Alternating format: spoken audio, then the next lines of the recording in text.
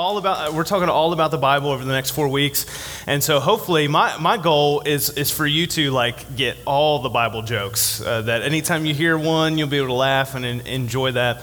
But before we jump into the message, I'd like for us to actually have just a few seconds of silence. It is Memorial Day weekend, and I know we've got a lot of fun plans and cookouts and stuff. I made the really dumb decision to go camping for the next couple nights, and so it's going to be hot for that. But before we do that, let's take a moment of silence and just remember why this weekend exists for those that gave the ultimate sacrifice for our freedom. So let's do that now, and then I'll pray.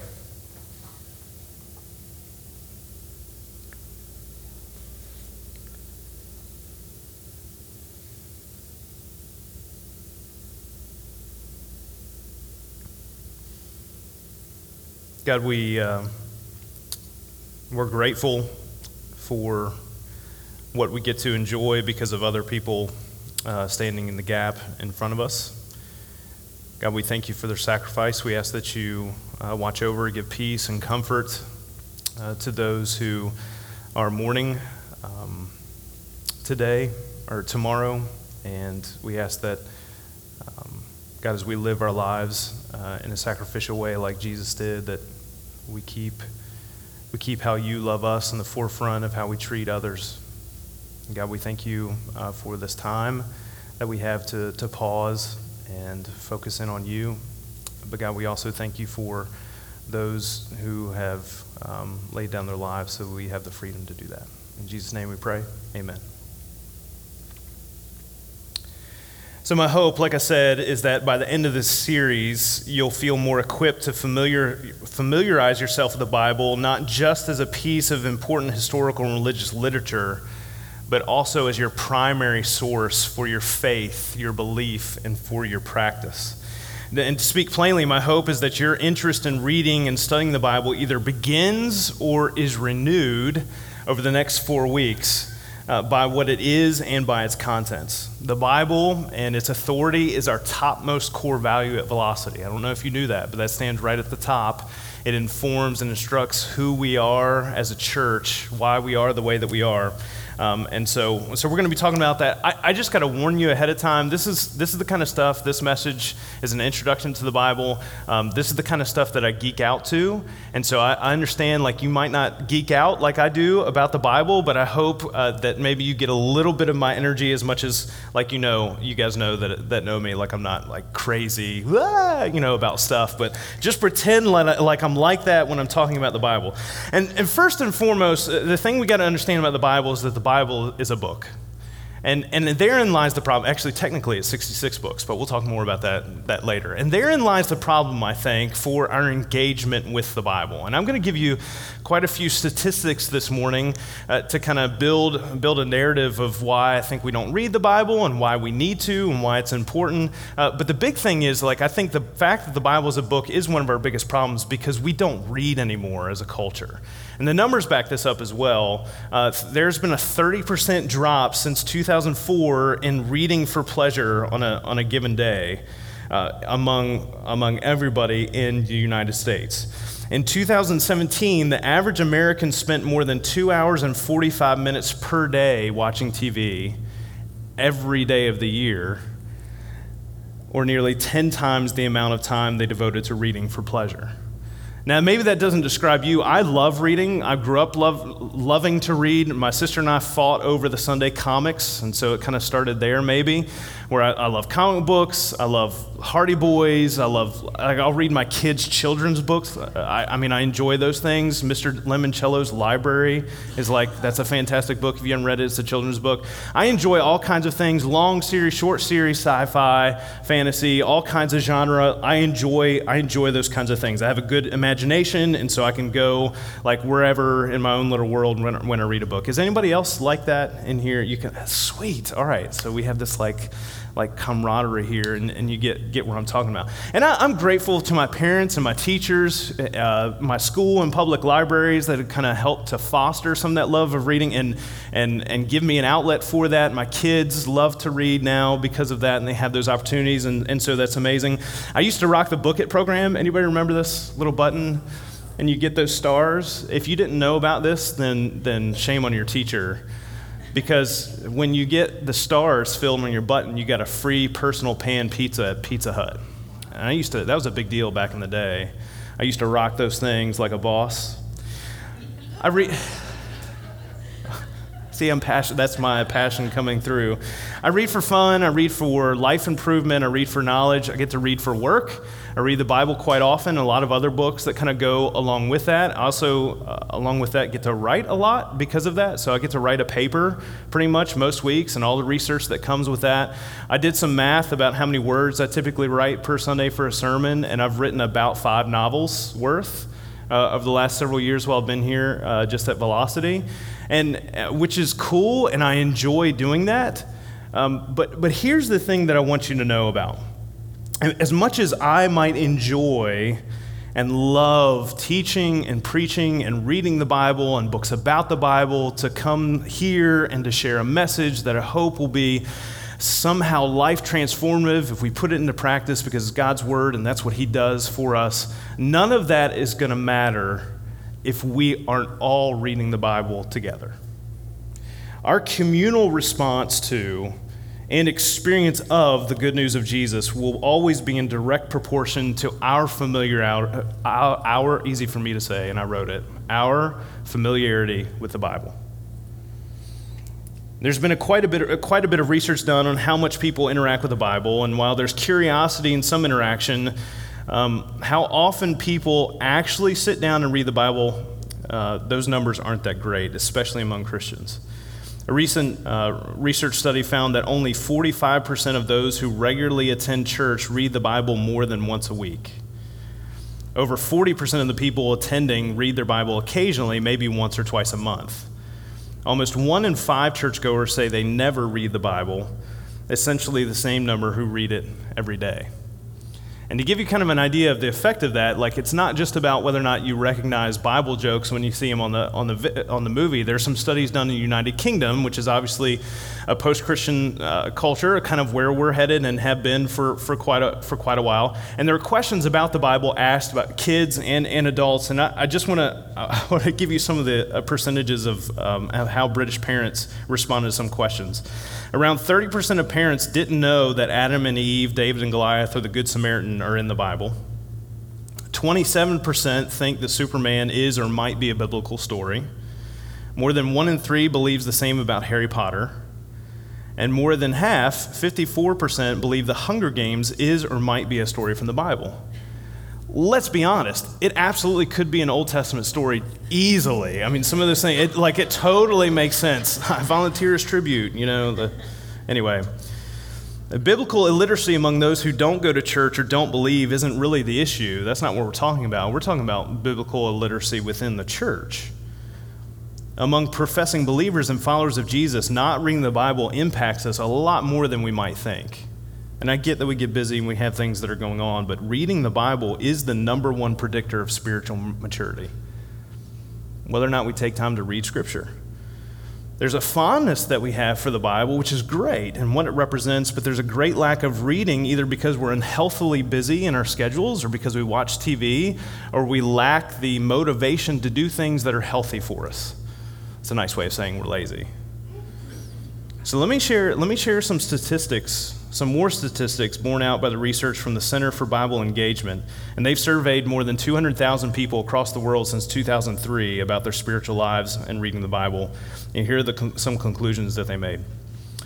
Reading the Bible 4+ times per week decreases your odds of giving in to these temptations: drinking to excess, viewing pornography, having sex outside marriage, lashing out in anger, gossiping, neglecting family, overeating or mishandling food, mishandling money. All right, so your percentages drop by that much by reading the Bible 4+ times per week. Okay, here's another one. Reading the Bible 4+ times per week decreases your odds of dealing with these issues: feeling bitter, thinking destructively about yourself, feeling like you have to hide what you do or feel, having difficulty forgiving others, feeling discouraged, experiencing loneliness. Man, I could use some of that. How about this one? Reading the Bible 4+ times per week gives you significantly higher odds of giving financially to a church. See, you were about to read your Bible until that one came up, right? I'm totally kidding. Discipling others, sharing your faith with others. I mean, those percentages are huge. And here's the last one. Reading the Bible 4+ times per week gives you significantly lower odds of feeling spiritually stagnant and feeling like you can't please God. Those are some amazing percentages. Those are some life-changing, earth-shattering, generational affecting percentages in how the Bible changes and impacts our lives. And here's the mic drop truth that this research bore out. The lives of Christians who do not engage the Bible most days of the week are statistically the same as the lives of non-believers. It's a little frightening. The implications of whether or not we spend time reading about what we believe in matters. Inasmuch as my deep conviction about the difference Jesus has made in my life and how much I know that can be true for you and why I might preach what I preach about and why we focus what we do in as a church, my deepest hope and desire is that you get to know and experience this for yourself. More so than anything, I care a lot less about preaching an amazing sermon and much more about you knowing that content that I might share on a Sunday morning actually exists in Scripture. Knowing what the Bible says is the difference maker in your life, in your being, in your doing, and following and experiencing Jesus in your life. Now, all of that, of course, is influenced by how we think about thinking about the Bible. You've probably heard some flavor of phrase to summarize what the Bible is. It's the story of God. It's a love letter. It's an instruction manual, the thing that guys don't read. And while there are elements to each of those things that are true, here's the definition we're going to be working with in this series. The Bible is God's preserved message of his redemption of and relationship with humanity. In 2 words, I would say it's God's word. The Bible deals in the past, the present, and the future. It's relatable and relevant regardless of culture or ethnicity. It is the special revelation of the character and nature of God and how his existence defines ours. And its contents didn't remain an oral tradition of a particular people group, but became a written invitation into the best news that we can have about the human condition. We can study it, we can explain it, we can apply it, and experience the effect that it has on ourselves and others. It is transformative. And let me read a passage of Scripture for us. Psalm chapter 119, verses 9 through 16. How can a young person stay on the path of purity? By living according to your word. I seek you with all my heart. Do not let me stray from your commands. You might want to highlight, underline, circle, box out verse 11. This is a good one to have memorized. I've hidden your word in my heart that I might not sin against you. Praise be to you, Lord. Teach me your decrees. My lips I recount all the laws that come from your mouth. I rejoice in following your statutes as one rejoices in great riches. I meditate on your precepts and consider your ways. I delight in your decrees. I will not neglect your word. When we read the Bible, it changes our life. There's a little bit of a caveat, though. The context matters. You can't just pop open a book and read a verse and assume that it applies to your life. Here's a good hermeneutical principle. Hermeneutical principle means how we interpret the Bible. A text without a context is just a pretext. And let me explain what I mean by that through a corny preacher illustration. Is that cool? I don't ever use these, so I'm excited about this one. So there's a preacher, he's driving down the road. His car breaks down, and after calling for a tow truck, he goes into a local bar to use the phone, and he sees Frank, someone that he used to see pretty regularly at church. He's not looking very well, and so he goes up and talks to Frank, and the preacher says, "Frank, what happened, man? What's going on? You're not looking all that great. I mean, you've been a wealthy person for a very long time. What's happening in your life?" And he says, "Well, I made some bad financial moves. I made some bad investments, and so this is kind of where I am. I'm trying to drown my sorrows and get away from those bad memories." And And the preacher said, well, Frank, what you need to do is you need to take your Bible, you need to open it up, you need to put your finger down, and wherever you put your finger, God has a word for you. He's got a message for you that'll change your life. And so several weeks go by, and the preacher sees Frank, and Frank he's got a Mercedes, he's got a Gucci suit on. I don't know if Gucci does suits or not like that. I know they do tennis shoes. I know that. Maybe an Armani suit, and he's looking great, and the preacher says, Frank, like what happened in your life? What changed? And Frank said, preacher, I owe it all to you. I opened my Bible, put my finger down the page, and there was the answer, chapter 11. I told you it was a corny preacher joke.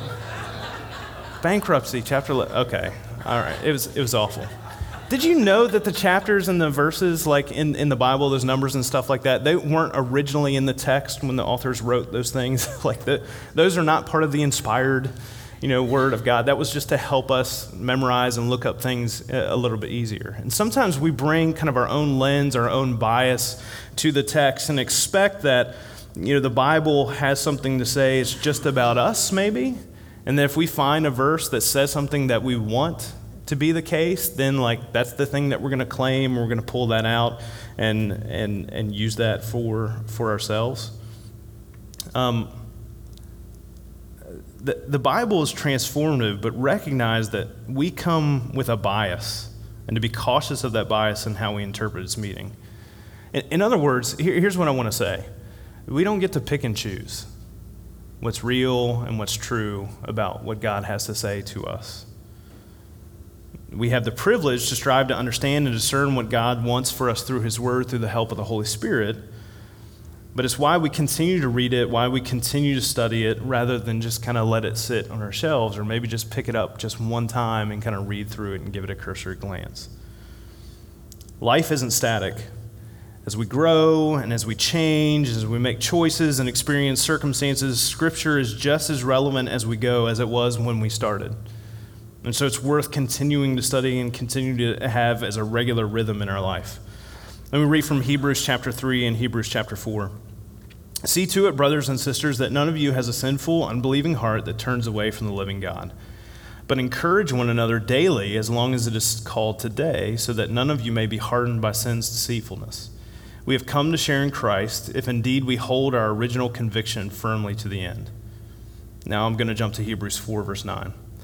There remains then a Sabbath rest for the people of God, for anyone who enters God's rest also rests from their works, just as God did from His.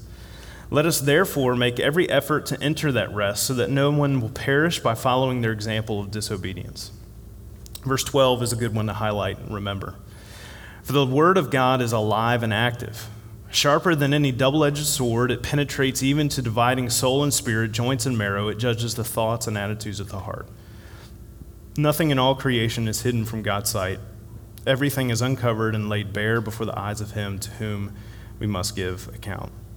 God's message to us is alive, it's active, and we've been privileged to have it in written form, but it's not alive and active if it's collecting dust on our shelves, or if we're not living out what it says. God's word directs the very thing that we allow to direct our lives, our hearts.